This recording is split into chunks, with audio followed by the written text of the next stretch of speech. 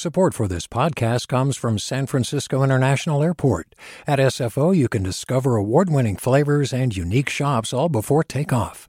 Learn more about what's at SFO at flysfo.com. Hey there, this is Brittany Luce from NPR's It's Been a Minute. KQED's podcasts like The Bay Curious, Mindshift, Right Nowish, and more all tell the stories of the Bay and beyond with reliable, human-centered journalism. They aim to inspire, make you think, entertain, and expand your understanding of the place you call home. Here's how you can support podcasting at KQED. Showing your support is easy, and you can join Brittany in supporting KQED Podcast too at donate.kqed.org/podcast. That's donate.kqed.org/podcast. From KQED.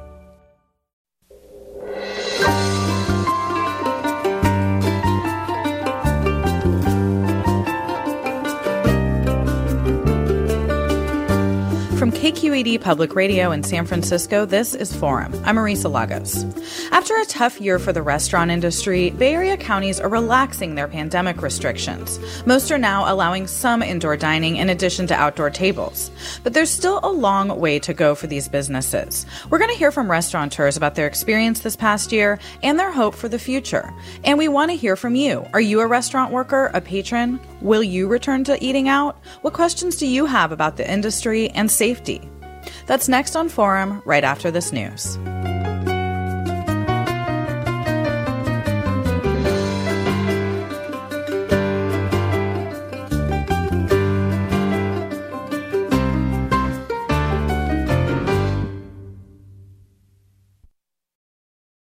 Welcome to Forum. I'm Marisa Lagos.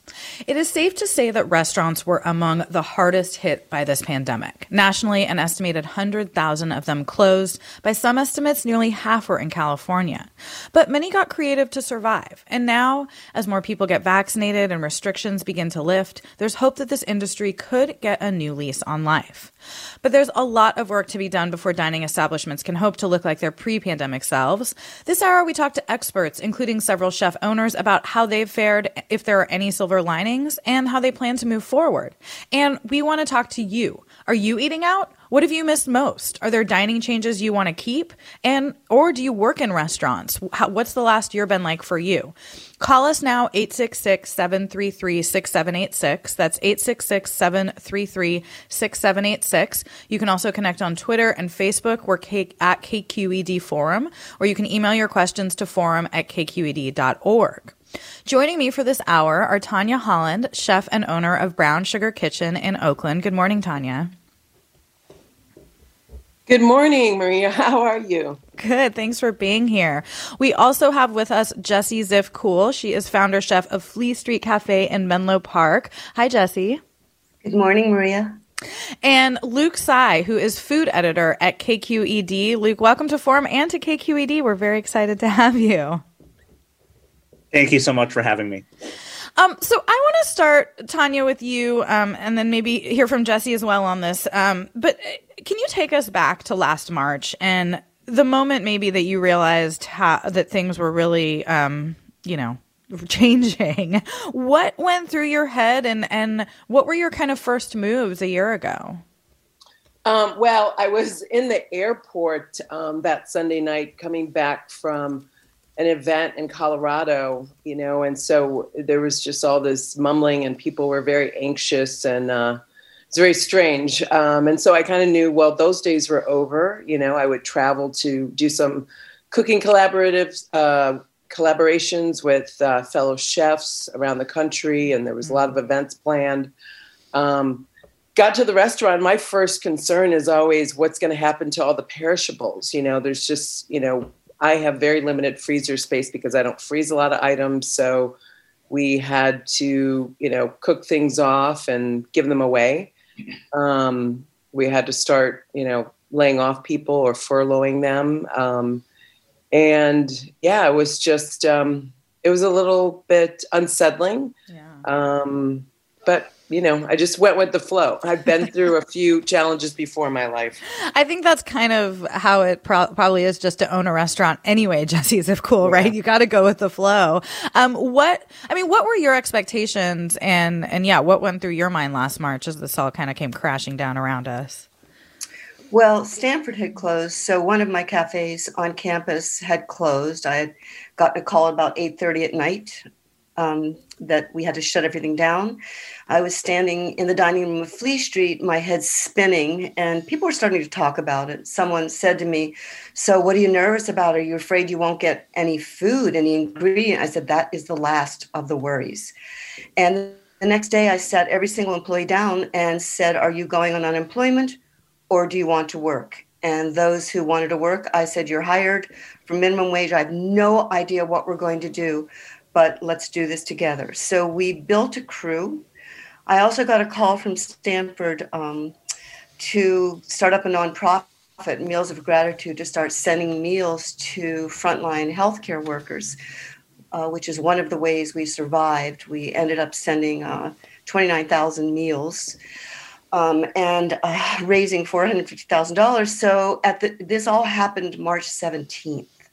So what was I doing? Going back into action and, like Tanya, trying to save whatever I could. But first for me was to try to get my staff from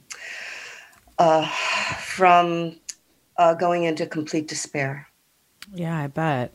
And you said you kind of rehired everyone at minimum wage. I mean, how is that different than where they were before, how you were paying folks before? Did you have to really rethink the kind of financial structure?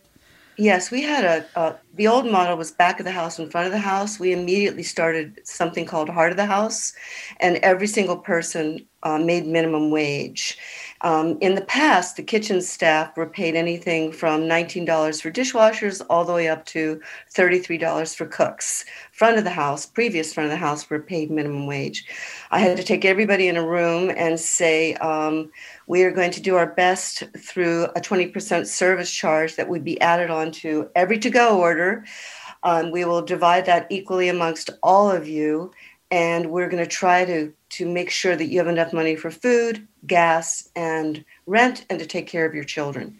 Wow. I had no idea how, but we did it. So I just flattened everything with heart of the house. Yeah.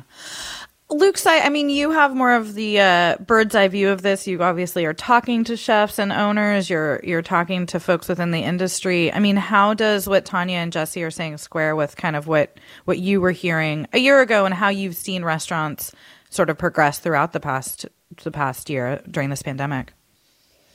Yeah, I just remember I was working at Eater SF at the time, and I remember, right after the announcement of the shelter in place came down, doing an article where I just, reached out to probably a dozen different chefs all around the Bay Area.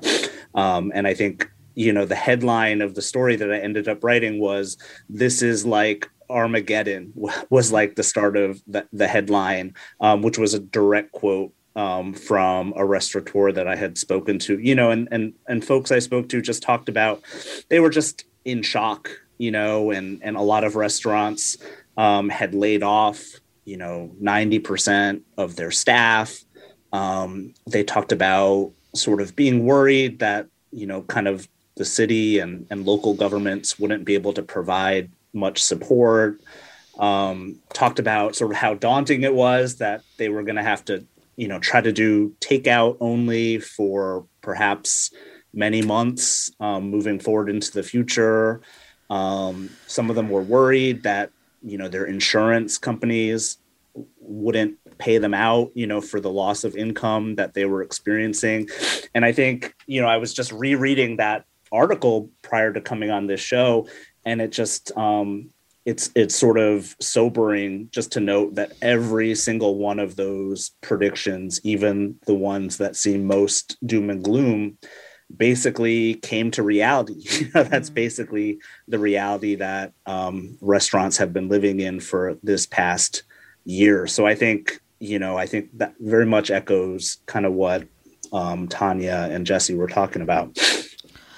We are talking about restaurants reopening and how they fared during the pandemic with Tanya Holland, chef and owner of Brown Sugar Kitchen in Oakland, Jesse Zivcool, founder, chef of Flea Street Cafe in Menlo Park, and Luke Tsai, our food editor at KQED.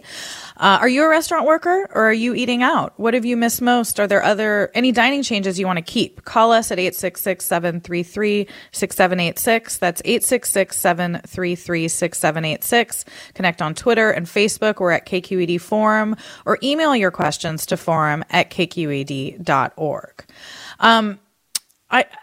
Luke, you mentioned takeout, and I do think that that's been, just as a regular person who's not in the restaurant industry, one sort of interesting thing about this is it does seem like some restaurants, obviously, I mean, many have had to close, and then others are thriving. They've figured out new models and takeout business. Tanya Holland, I mean, in every crisis, there is some opportunity, right? Like, what have been the good lessons of this year in terms of on the business side? Are there things that Brown Sugar Kitchen has been able to do that maybe you weren't doing before?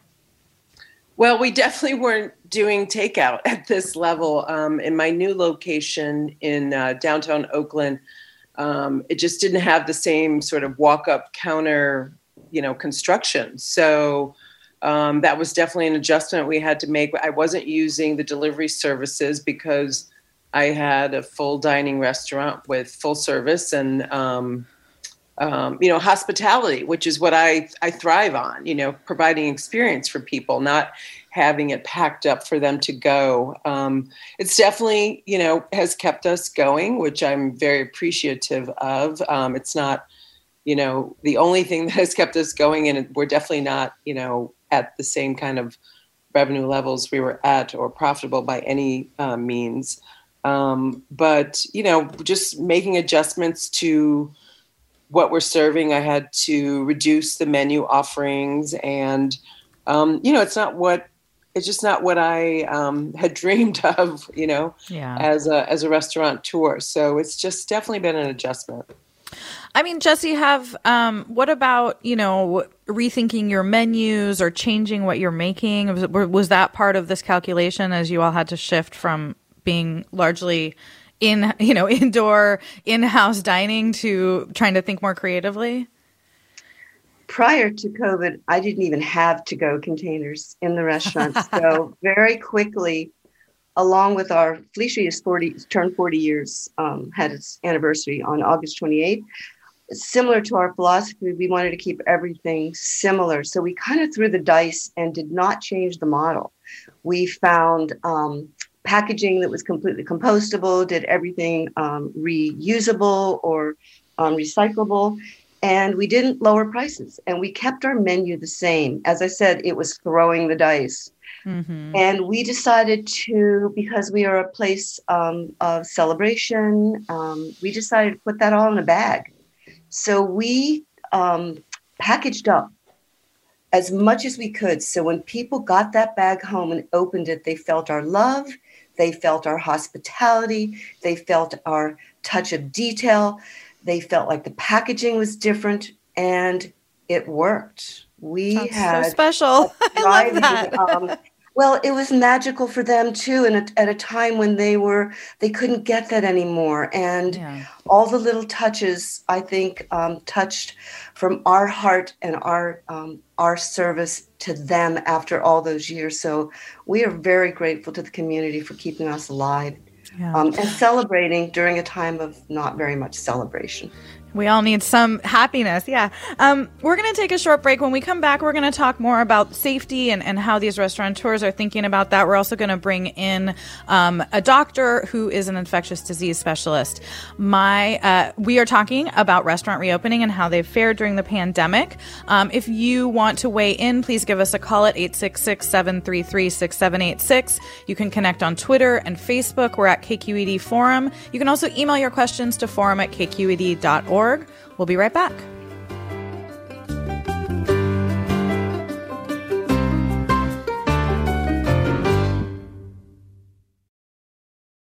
Support for Forum comes from San Francisco Opera. Set 10 years after a school shooting, the critically acclaimed opera Innocence takes us into a complex emotional journey where our understanding of innocence and guilt is constantly upended. Kaya Sariaho's ethereal score collapses the past into the present as a community of survivors grapple with how to move forward. Don't miss the highly anticipated American premiere of Innocence, June 1st through 21st. Learn more at sfopera.com.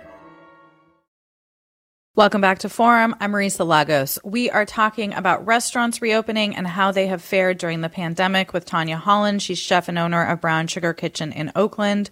Jesse Zivcool, founder chef of Fleet Street Cafe in Menlo Park, and Luke Tsai, food editor here at KQED. So I want to get into the aspect of safety because I think this is something that obviously you all as business owners and as a food writer, Luke, are thinking about, and patrons are thinking about as they weigh whether to come back, whether it's outdoors or indoors. I want to bring in a caller. Anne from San Leandro has a comment about this. Anne, come on in.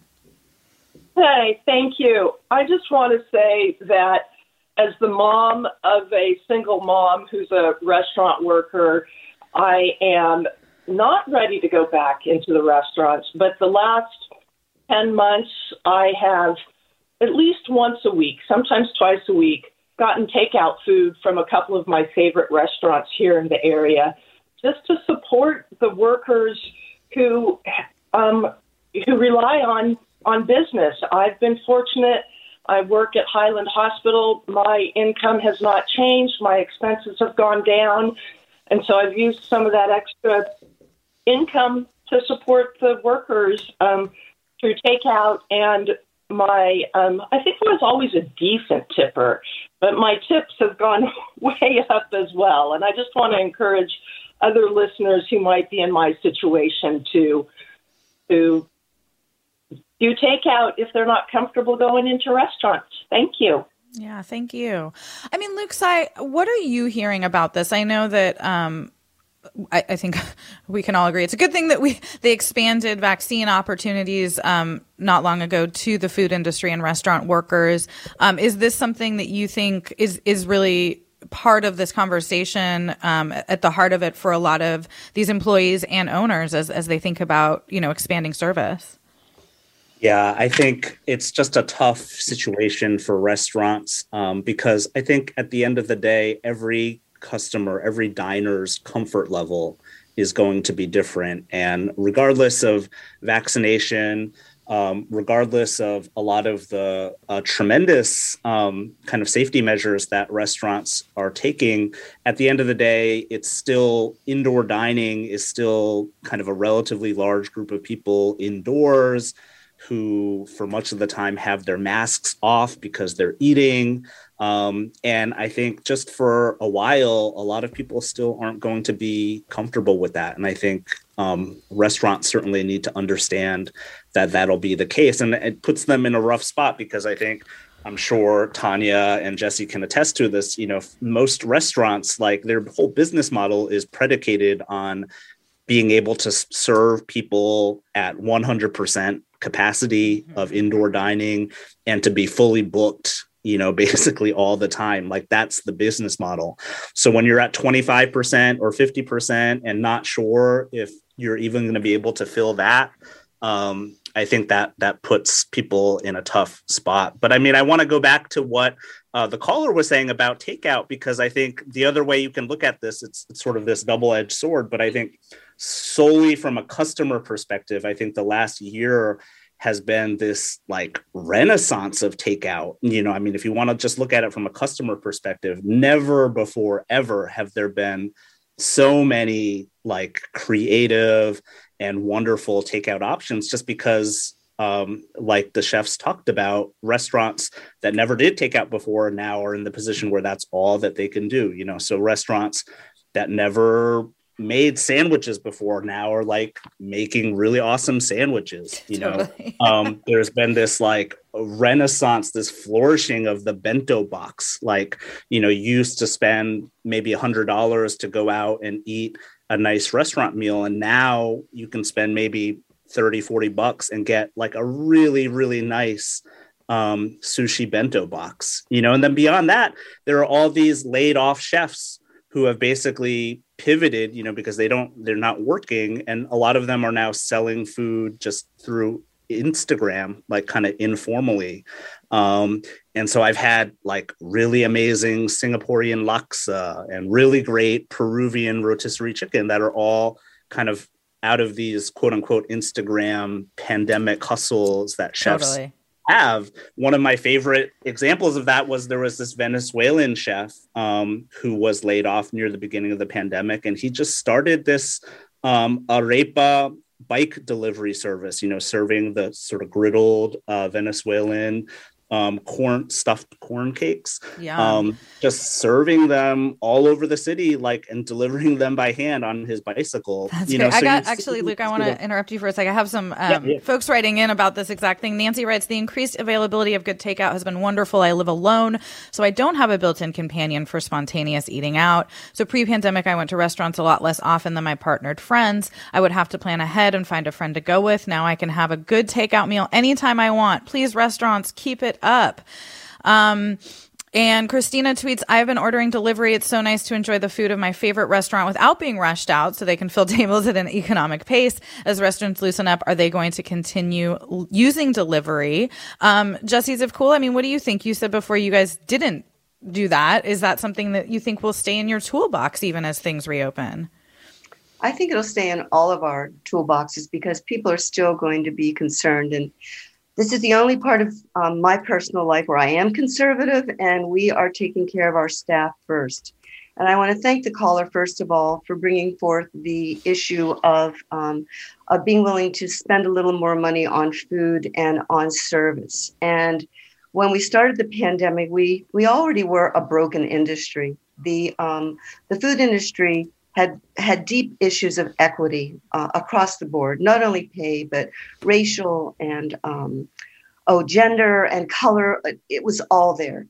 And by figuring out ways to pay them more, we did not have to furlough anyone. We kept 14 people employed.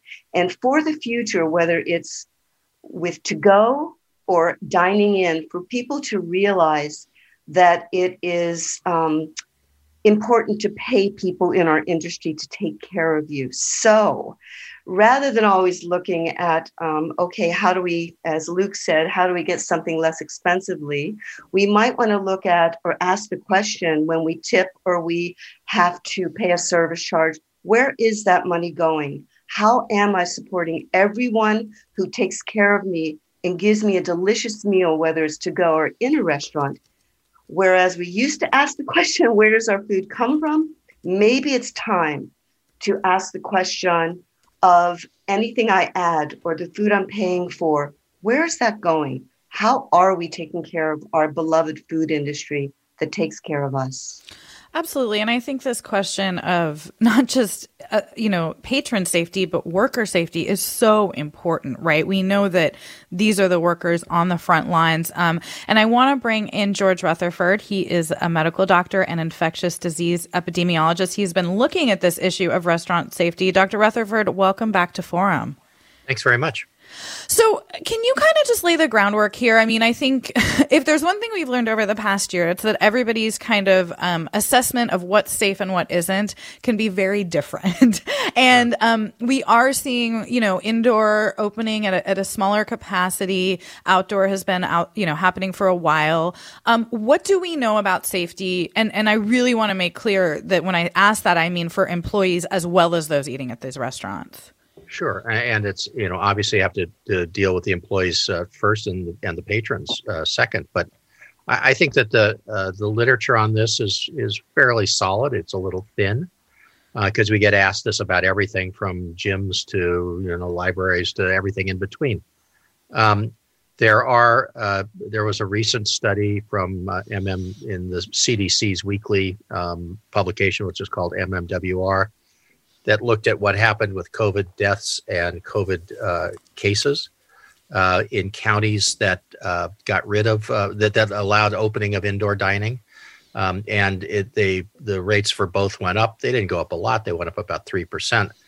but it's still, as opposed to counties that didn't do that, it's, it gives you some pause to think about this. Now, are those the places that are the most prepared? You can't control for all that stuff. So trying to create an evidentiary base around these individual kinds of things is difficult. And so you have to, I think the health officers have largely looked at the CDC's playbook for pandemic influenza and have interpreted from there. And but I think that we're in now with outdoor dining, with some space around people as we have more and more people vaccinated.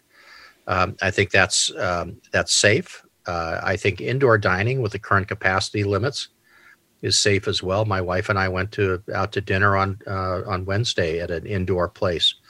Now there were 5 tables in the whole place, and and people were pick up the whole time. So I'm not quite sure how that works out for the business model, but it was nice to be back inside, and I felt perfectly safe being there. But I'm vaccinated too, so that's another issue. Right. And I think if you're not vaccinated, there's also the question of who you're eating with, right? I mean, the safest thing would be with somebody from your own household. Is that correct? Yeah. And that's in fact what at least San Francisco, they want, if you're going to be indoors, if people are vaccinated, I think what the current recommendation is, you can have 2 people from 3 households. If it's outdoors, it's a little bit more forgiving. All right. It might be 2 people. I'm sorry. I had 2 households. 2 households. I'd have 2 to look people it from up. 3 households. That would be confusing. I don't know how you guys keep it straight. Yeah. They're living in multiple houses. I want to bring in caller Frank from Oakland. Hello. Hey, Frank. What's on your mind? Hey. So the point I wanted to make is I work at a grocery store that also has a deli. We do a lot of sandwiches and stuff. And it's now become sort of like a drive-through because it's a lot of online orders. And that's frustrating because I don't want to work in a drive-through, but that's kind of what it feels like. So my greatest skill is the personal touch, as the owner of Brown Kitchen talked about. And I don't get to have that personal touch. So I'm just sending out sandwiches and salads and salmon and stuff. So it's frustrating in that sense where I don't get to actually interact with customers. Sorry to hear that, Frank. Tanya Holland, I'm sure your staff misses some of this too, but I also want to hit back on this question of safety. I mean, I think one thing I've heard from friends in the industry is like they don't want to have to be the mask police. They're being, it's already a hard job to be a waiter or a waitress. How are you thinking about training the staff and also just like setting sort of boundaries so that you all are not having to constantly maybe remind folks of how to act properly? Yeah, it's challenging because it's such an intimate environment, dining and eating with people and also working in kitchens and even in front of the house. We are just, we're always next to each other and, we're working in smaller spaces. And I'm really concerned about the safety of my staff. And, I'm in Oakland. I employ a lot of, BIPOC people from communities who have some concerns about being vaccinated. It's a cultural thing where they're suspicious because of past traumas. And so, it's like, do I have to, I'm thinking, I can't force my, my employees to get vaccinated, but I want them to be safe. So I'm trying to slowly educate them on the importance of it. I myself am getting my 2nd dose tomorrow. And then, the customers come in and we can't regulate, like you said, who's vaccinated and who's not. And some might be more nonchalant about their safety. And, once they're in the room, what can we do? And again, it's not a sustainable business model, as Luke said, because we have built our business models on operating at 100% capacity, 25% capacity. I'm going to be spending more money just to, serve those tables than I could ever possibly make. So it just doesn't make a lot of sense to me at this time. Yeah. Well, I know one area that has been helpful to some restaurants is these outdoor parklets that a lot of cities are allowing. Rhonda writes, want to help restaurants. Let's keep all the parklets and close streets ideally permanently, but at a minimum 2 to 3 years. We can eat outdoors in California all year. It's safer and makes far more pedestrian friendly communities. I'm fully vaccinated, but I don't want to eat indoors yet. And the restaurant should have a chance to discover. Caller Nicholas in San Francisco. Come on in. Hi. Hey, what's on your mind? You know, it was kind of the perfect pivot or segue. The concern that I have, I'm just as merely as a consumer, is I live here in San Francisco. I started seeing all the parklets pop up, and while their charm and excitement to sort of entice people to come back out, what I've seen in many neighborhoods is it's become a bit of an issue with an already exacerbating and an already bad problem with homelessness and setting up camps. So there's sort of this uncleanliness that is now happening. And then the safety concern of vehicles just whizzing by, since these weren't done in a way where safety was paramount and thought of first. So my concern that I would say is, while I love the charm of these outdoor dining facilities and space, the idea of keeping them long-term, it brings up a lot of other issues. Luke, jump in on this. I mean, I know that there's state lawmakers who are trying to ensure that things like the parklets might stay here, things like to-go sales of alcohol, which is very helpful to restaurants' bottom line. But a lot of these have been done in kind of temporary fashion because it's all changed so quickly and multiple times over the past year. Yeah, I think that's definitely true. I think, just echoing the first caller, I think it's great that there has been this shift to putting focus on allowing people to eat outside. But I think a lot of those safety concerns and a lot of those other concerns are very real. And I think the way that it's been rolled out has by necessity been kind of very ad hoc. You know, you sort of see sometimes on social media, people will post, and I certainly don't want to single anyone out, but I think there have been a lot of restaurants who've built these sort of outdoor dining, like kind of enclosed, structures that basically, to me, they look like you're basically eating inside, even though it's supposed to be outdoor dining. And I think just because everyone's scrambling just to survive, and because everyone's having to pivot so quickly, just on a dime, because the regulations kept changing, what was allowed kept changing, that I think you definitely don't have a lot of uniformity in terms of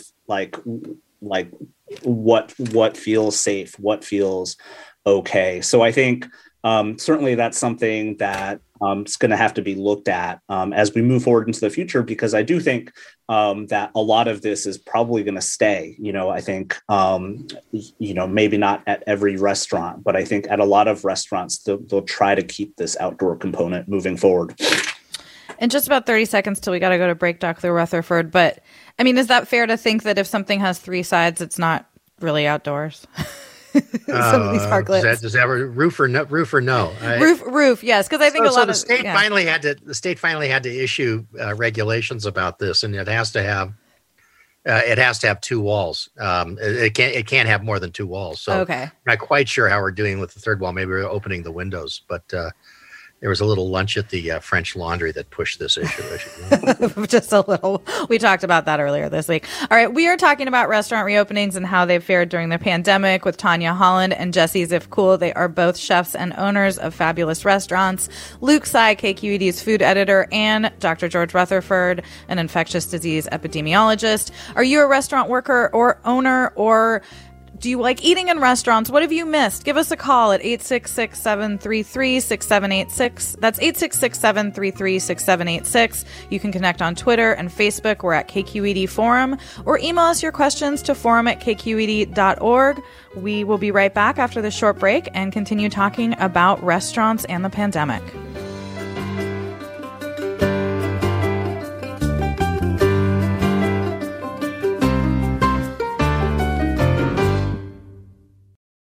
We've all got those parts of our house where the internet just won't go. Well, if you had wall-to-wall Wi-Fi from Xfinity, you could worry less about dead spots. Because with wall-to-wall Wi-Fi from Xfinity, you get fast speeds, reliable connection in every room, and power for all of your devices, even when everyone's online. That's wall-to-wall Wi-Fi only with Xfinity. Restrictions apply, not available in all areas. Actual speeds vary. Welcome back to Forum. I'm Marisa Lagos. We are talking about restaurants reopening and how they fared during the pandemic with the chef and owner of Brown Sugar Kitchen in Oakland, Tanya Holland. Flea Street Cafe in Menlo Park's Jessie Zifcool. She is founder chef there. Luke Tsai, food editor at KQED, and Dr. George Rutherford. I want to bring in Lauren in Oakland. Lauren, what's on your mind? Thanks, Marisa. Thanks for taking my call. So I wanted to bring in the perspective of another industry totally tied in with restaurants, and that's food tours. So I own Local Food Adventures. I give food tours throughout Oakland and the East Bay. And in fact, I've worked with Chef Holland's Brown Sugar Kitchen when they had their ferry outpost. So Chef Holland, thanks so much for being one of my partners. I wanted to sort of course. Yeah, of course. And so I wanted to get a perspective from the food tour business because, we work hand in hand with our restaurants, and we've been on this roller coaster ride too. I mean, there's so much that's been said that resonates with me as a business owner, but also from personal safety for myself as a tour guide, as well as the tour guides that I have work for me. And, one thing I wanted to mention is that we're probably not looking at giving in-person tours until 2022. And that's just because it has been such a roller coaster ride in terms of openings, closings.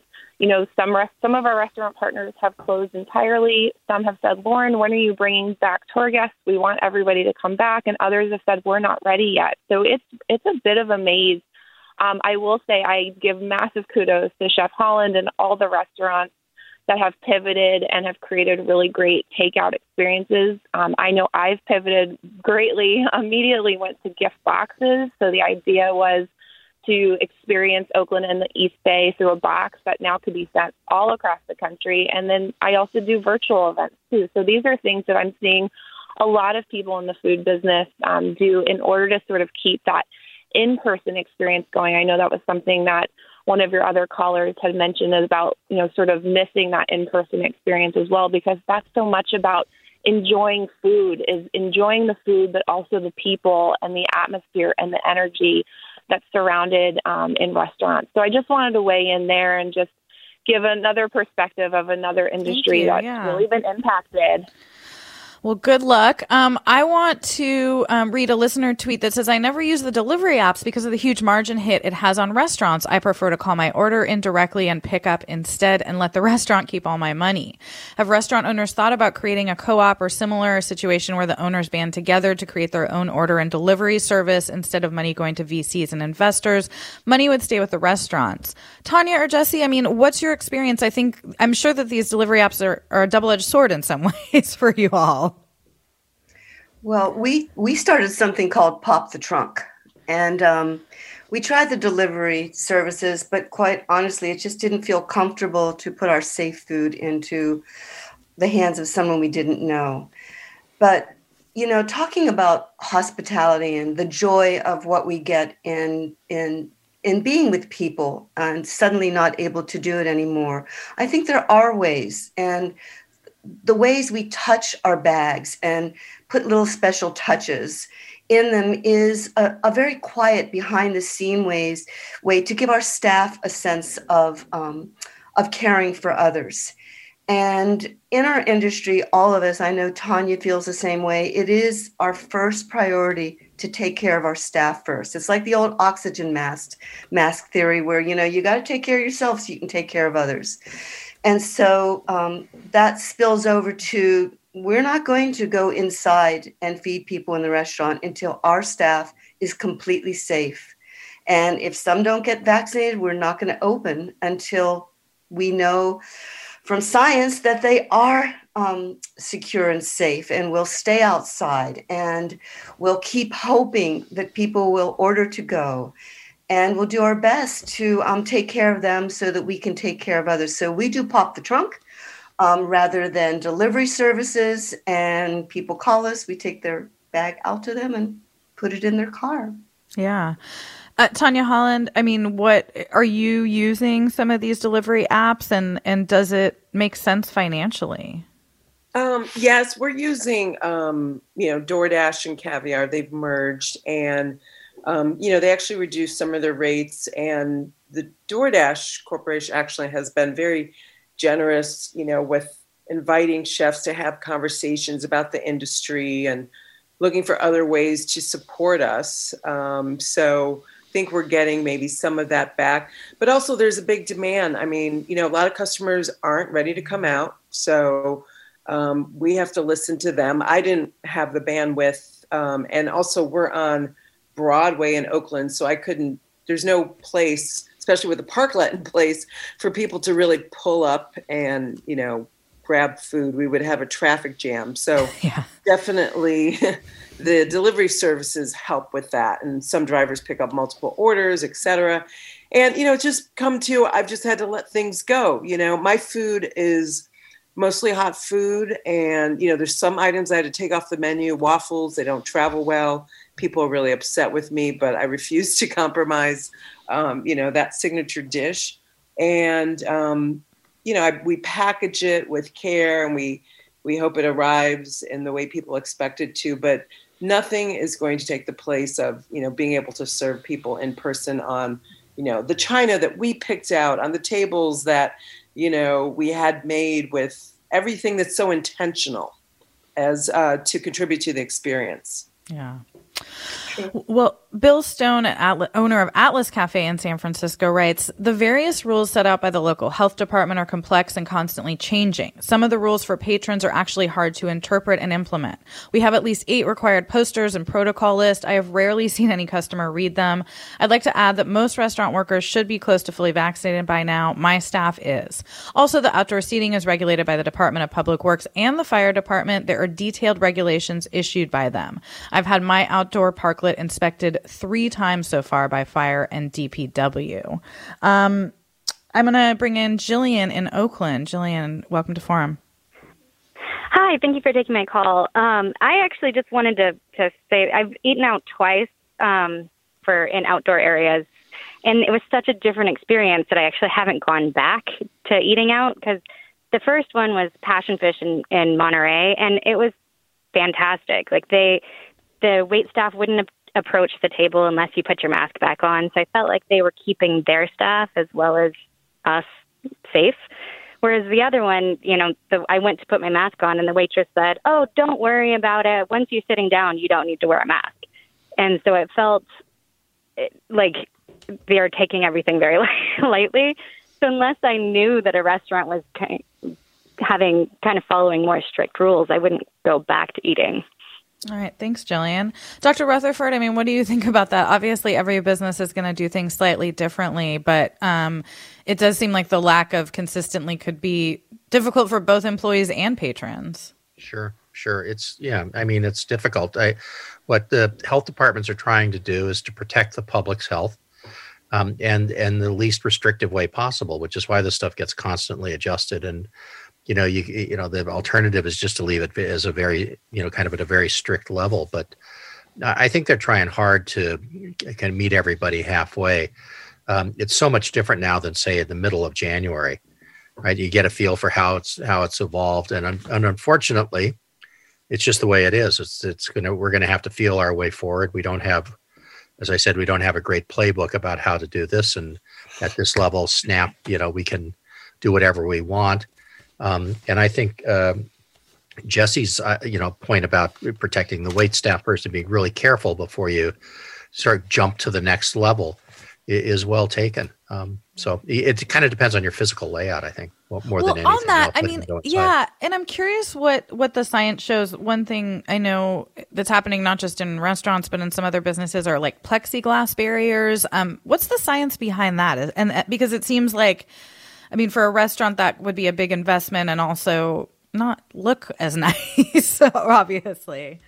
It is not aesthetically pleasing, I'll give you that, especially when people start to carve their names in it, like in some college bar.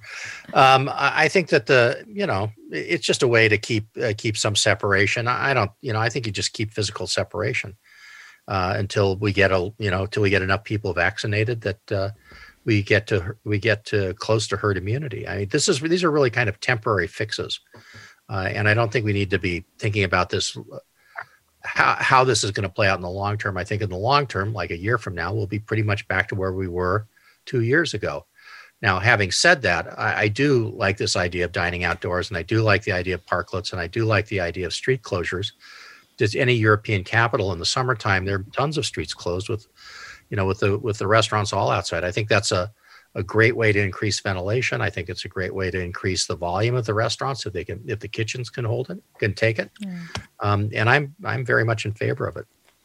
Jesse's of Cool, we're getting some questions about vaccinations. I know Tanya Holland hit on this and the fact that there are people who are hesitant or mistrust the medical system. What's your experience been and how are you thinking about this as an owner? Because obviously, your responsibility is to protect your entire staff. So we are just about all vaccinated. And I think what we've decided from the beginning is that we manage others, that it's our responsibility to keep ourselves safe and to keep everyone else safe, no matter what that takes. And the opening up, the many times we've opened up, the hardest thing is that others think, that our guests think that everything's going to go back to the way it was. And the industry is broken. Remember, we have been broken for a year and we are unable to just come back the way we were. So even by being vaccinated, we are still stumbling through what it means to take care of them again or to make sure first that we are safe. And the variables keep changing. And again, we are followers of science. We are going to make sure, even though we have to keep pivoting, that we're going to do the best we can to keep our environments as friendly, as kind, as beautiful, as delicious as we can. But we are also going to take care of everyone. So we're not going inside until everyone's vaccinated. Yeah, we're just not. Yeah, no. I want to bring in Britt in Oakland. Oh, we lost Britt. They were a server. I was hoping to get that perspective. If we get Britt back, we will bring her on. But Luke's, I mean, and I want to bring in Tanya and Jesse on this too. But what do you think is going to be the legacy of this past year in terms of these restaurants? I mean, we've talked about parklets, we've talked about, other options to go. What do you see as maybe the good things that could be brought forward out of this in this industry? Sure. And I think before I get to that, I think also I feel like we haven't really acknowledged as much in this conversation yet, just the tremendous number of restaurants that have not made it through the pandemic, that have closed permanently. Just so I don't think we have good numbers yet to indicate how many there are. But there are just so many. And I think because every restaurant has a different relationship with its landlord and different agreements, we have not yet come close to seeing the last of that. I think there are going to be a lot more restaurants that are going to close. So I wanted to just acknowledge that. Thank you. Yeah. In terms of the silver lining, I think the future of, say, like fine dining in the Bay Area, I think is very much an open question. But a lot of the chefs that I have spoken to have told me that moving forward, restaurants are going to be a lot less formal and a lot more like good food, they tell me, will be more accessible to more people, because I think the types of restaurants that are going to open and that are going to be able to stay open are going to be the restaurants that really prioritize that. And I think also a lot of chefs who've been sort of laid off or cooks who've been laid off, a lot of them are immigrant chefs or people of color who previous to this have been cooking someone else's food and someone else's cuisine. And I think what you've seen during the pandemic is a lot of those folks have started their own pop-ups where, they're cooking their own food for the first time, their own culture's food. Yeah. And some of them are having a lot of success doing that. And I think a lot of those will turn into permanent businesses at the end of this. And so I would just say to listeners, if those are businesses that you believe in, if that's a future that you want, to please go and support those businesses. Absolutely. All right, we got Britt back in Oakland. Britt, welcome to Forum. Hey, thank you so much for taking my call. I wanted to touch briefly as a person who works in the service industry about the caller who spoke to dining out and having a difficult time with a server asking her to maybe put her mask on, or seeming like the rules were a little lax where she was. As a server, it's not easy to try and police people to put masks on. I think that, you're going to have people on both sides of it where people are very gracious about putting their mask back on. But I can't tell you the number of times that I've had people kind of get in my face asking them to cover up while we approach a table. It's not easy for us to be in that position to try and make people wear masks. Absolutely. Is your experience, has it changed over the year in terms of how patrons are responding? Yes and no. I think that, early on, people were not dining out. I'm fortunate to work in a restaurant that does offer outdoor right now. We're not seating indoors, but super happy to be back at it. And we really want to be of service to people, and we really want to be able to provide an experience that, that we know people are very eager about. People want to be out, and people want to be, back. It seems like most diners are trying to make it seem like the pandemic never happened. Mm-hmm. And that's difficult because, we want to be there and we want to show up, but we all have to stay safe as well. It's a priority. Have you been offered a vaccine? Oh, yeah. I've been poked twice. Oh, good. So I'm fully vaccinated, but there's a lot of my staff that hasn't. And, that's a hard one, too, because a lot of guests will say, well, it's okay. I've been vaccinated. I don't have to wear a mask. And, that's not true for all of us, especially a lot of our staff. Yeah. Britt, thank you so much for calling. It was really great to get the perspective of folks who are working in this industry. Oh, sure. You've got some of my favorite people on your panel today, too. Okay. And Chef Tanya, too. Hey, Tanya. That's awesome. Tanya, just a minute or two left in the show, but is there anything that you feel positive about moving forward that maybe has come out of this difficult time? Well, I think like Jesse said,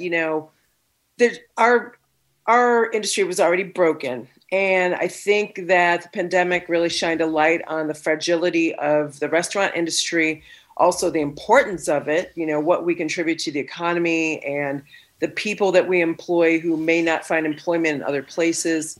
And so there's now just this open conversation around, how can we fix this? And for me, the nexus of COVID and the movement really highlighted my platform as a Black woman in this industry, as a Black woman restaurateur. And, I dare anyone to name, another one on one hand. If you can name 5 Black women restaurateurs, I'll give you a gold star. Yeah. And it's just, it's great to have these conversations that are long overdue that, and just everybody have this awareness. And the people who are at work, the few that are at work, the restaurants that have survived, and I'm very grateful that I have a supportive community and supportive investors we're all just grateful just to be here. All right. We'll leave it there. But yeah, we're grateful you're still here. We have been talking about restaurants reopening and the pandemic with Tanya Holland of Brown Sugar Kitchen, Jesse Zivcool of Flea Street Cafe, Luke Tsai of KQED, and Dr. George Rutherford. Thank you all so much. It was a great discussion. You have been listening to Forum. I'm Marisa Lagos. Stay tuned for another hour of Forum ahead with Mina Kim.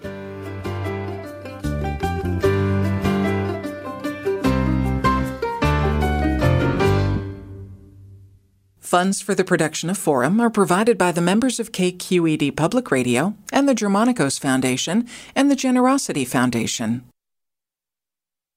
Support for Forum comes from San Francisco Opera. Set 10 years after a school shooting, the critically acclaimed opera Innocence takes us into a complex emotional journey where our understanding of innocence and guilt is constantly upended.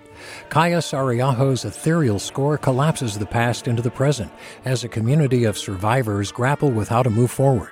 Don't miss the highly anticipated American premiere of Innocence, June 1st through 21st. Learn more at sfopera.com.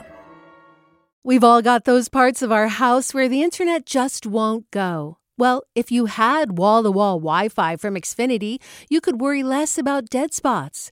Because with wall-to-wall Wi-Fi from Xfinity, you get fast speeds, reliable connection in every room, and power for all of your devices, even when everyone's online. That's wall-to-wall Wi-Fi only with Xfinity. Restrictions apply, not available in all areas. Actual speeds vary. All over the country, we need to improve reading in Wisconsin. Schools are changing the way they teach reading. I'm calling for a renewed focus on literacy. We have gotten this wrong in New York and all across the nation. And it's happening because of a podcast. I think your podcast has changed my life. And I'm going to share this podcast with everyone I meet. Sold a Story investigates how teaching kids to read went wrong. New episodes of Sold a Story are available now.